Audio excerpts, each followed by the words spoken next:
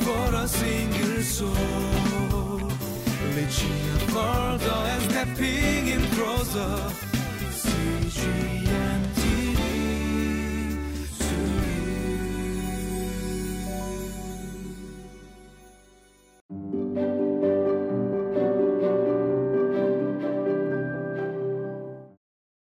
Welcome to Living Life. There are parts of the Bible that we like to read often. We like to go really deeply into. But there are also parts of the Bible that we kind of, skim through at best. For every passage that says, "For God so loved the world," there are also passages that make us a little bit uncomfortable. Passages about war, genocide, or about laws that seemingly don't have anything to do with me and you. So what should we do with these? Should we skip them? Should we ignore them? Of course, right? That'll make my life as a pastor so much easier. But of course not. All of Scripture is helpful for us, and all of Scripture is the Word of God. And Scripture reveals to us who God is. So through it, we see God, seeing Him at work in our lives. We see His truth come alive and just very relevant in everything that we do. So as we go into today's section of the Bible called the Book of the Covenant, let's humble ourselves today and open our hearts fully to the Word of God and allow it to speak to us. So join me in reading today's passage.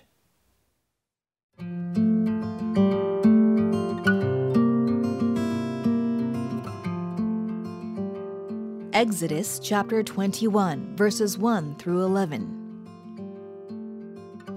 These are the laws you are to set before them. If you buy a Hebrew servant, he is to serve you for 6 years. But in the 7th year, he shall go free, without paying anything. If he comes alone, he is to go free alone. But if he has a wife when he comes, she is to go with him. If his master gives him a wife and she bears him sons or daughters, the woman and her children shall belong to her master, and only the man shall go free. But if the servant declares, "I love my master and my wife and children," and do not want to go free, then his master must take him before the judges. He shall take him to the door or the doorpost and pierce his ear with an awl. Then he will be his servant for life.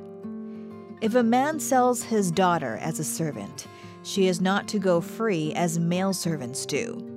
If she does not please the master who has selected her for himself, he must let her be redeemed. He has no right to sell her to foreigners because he has broken faith with her. If he selects her for his son, he must grant her the rights of a daughter. If he marries another woman, he must not deprive the first one of her food, clothing, and marital rights. If he does not provide her with these 3 things, she is to go free, without any payment of money. This section in the book of Exodus is called the Book of the Covenant. They're basically practical expressions of the 10 Commandments that are going to be applied to very specific cases. So if this happens, then we should be doing this. Or if this happens, then we should be doing that. And this opening section in this book is all about servitude and slavery. Reading the Old Testament through our modern world's perspective can be confusing, difficult, and even problematic at times. And if Moses had instructions for slavery, obviously it can be assumed that not only was slavery practiced, but it was also condoned. We can't, nor should we, try to explain this away.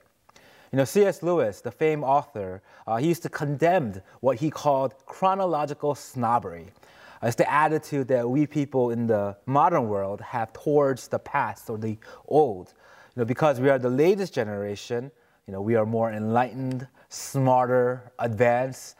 So we look at the old with snobbery and disgust a little bit. And, we fall victim to that often when we read Scripture. It's a very different system of slavery than the one we're used to in our American history. Our chattel slavery was based on the color of your skin, your ethnicity, whatever you want to call it, your perceived value. But slavery during the old ancient times, the Israelite times, was different.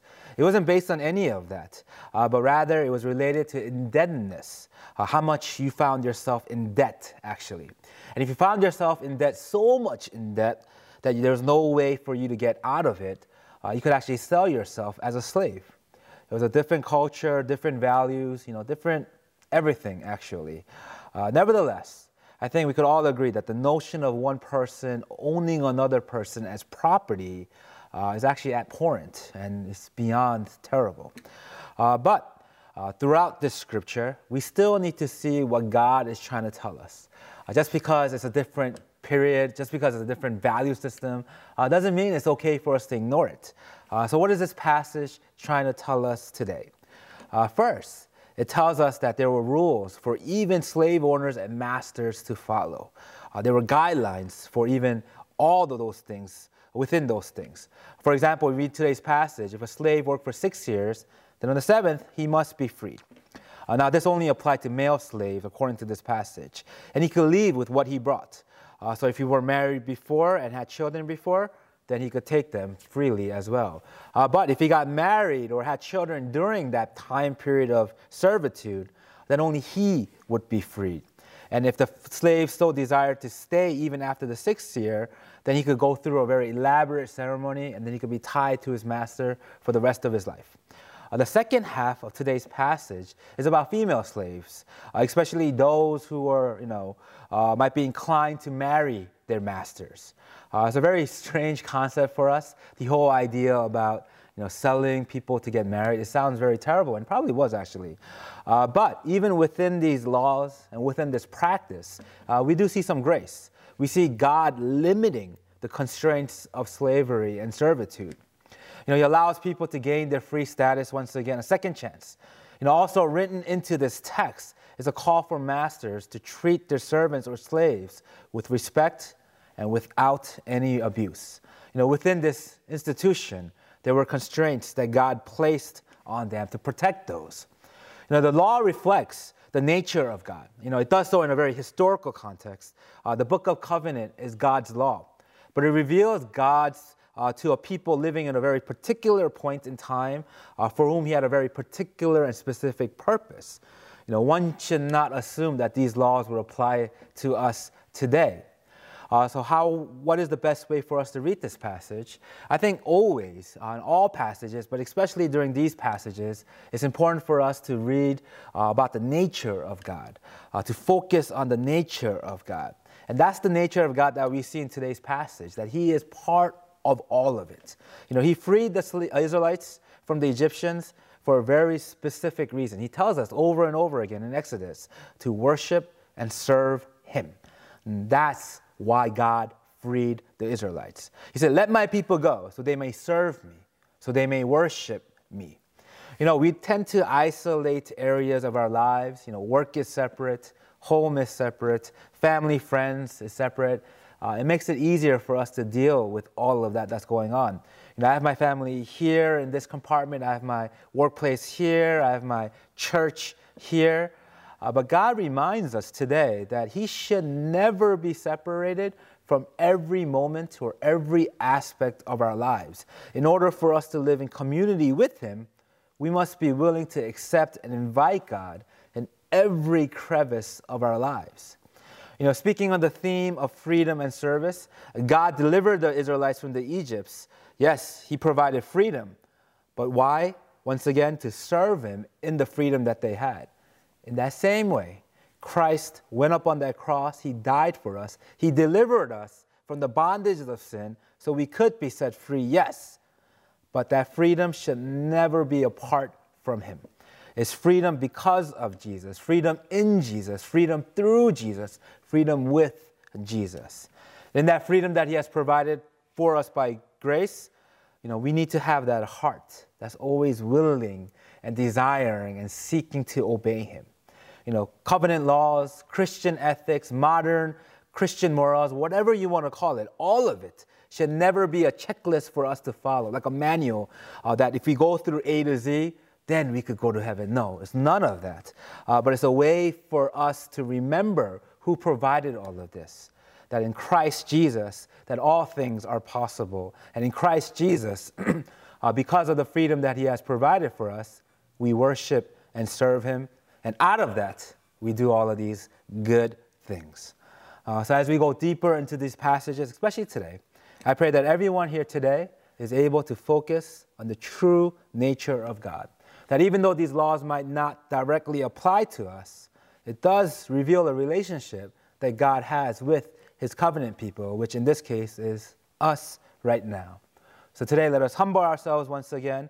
Never use this passage as a way to demean or justify potential slavery or servitude. No, not that. But instead, allow it to encourage us in the freedom that Christ has given us, to encourage a grateful and very obedient heart.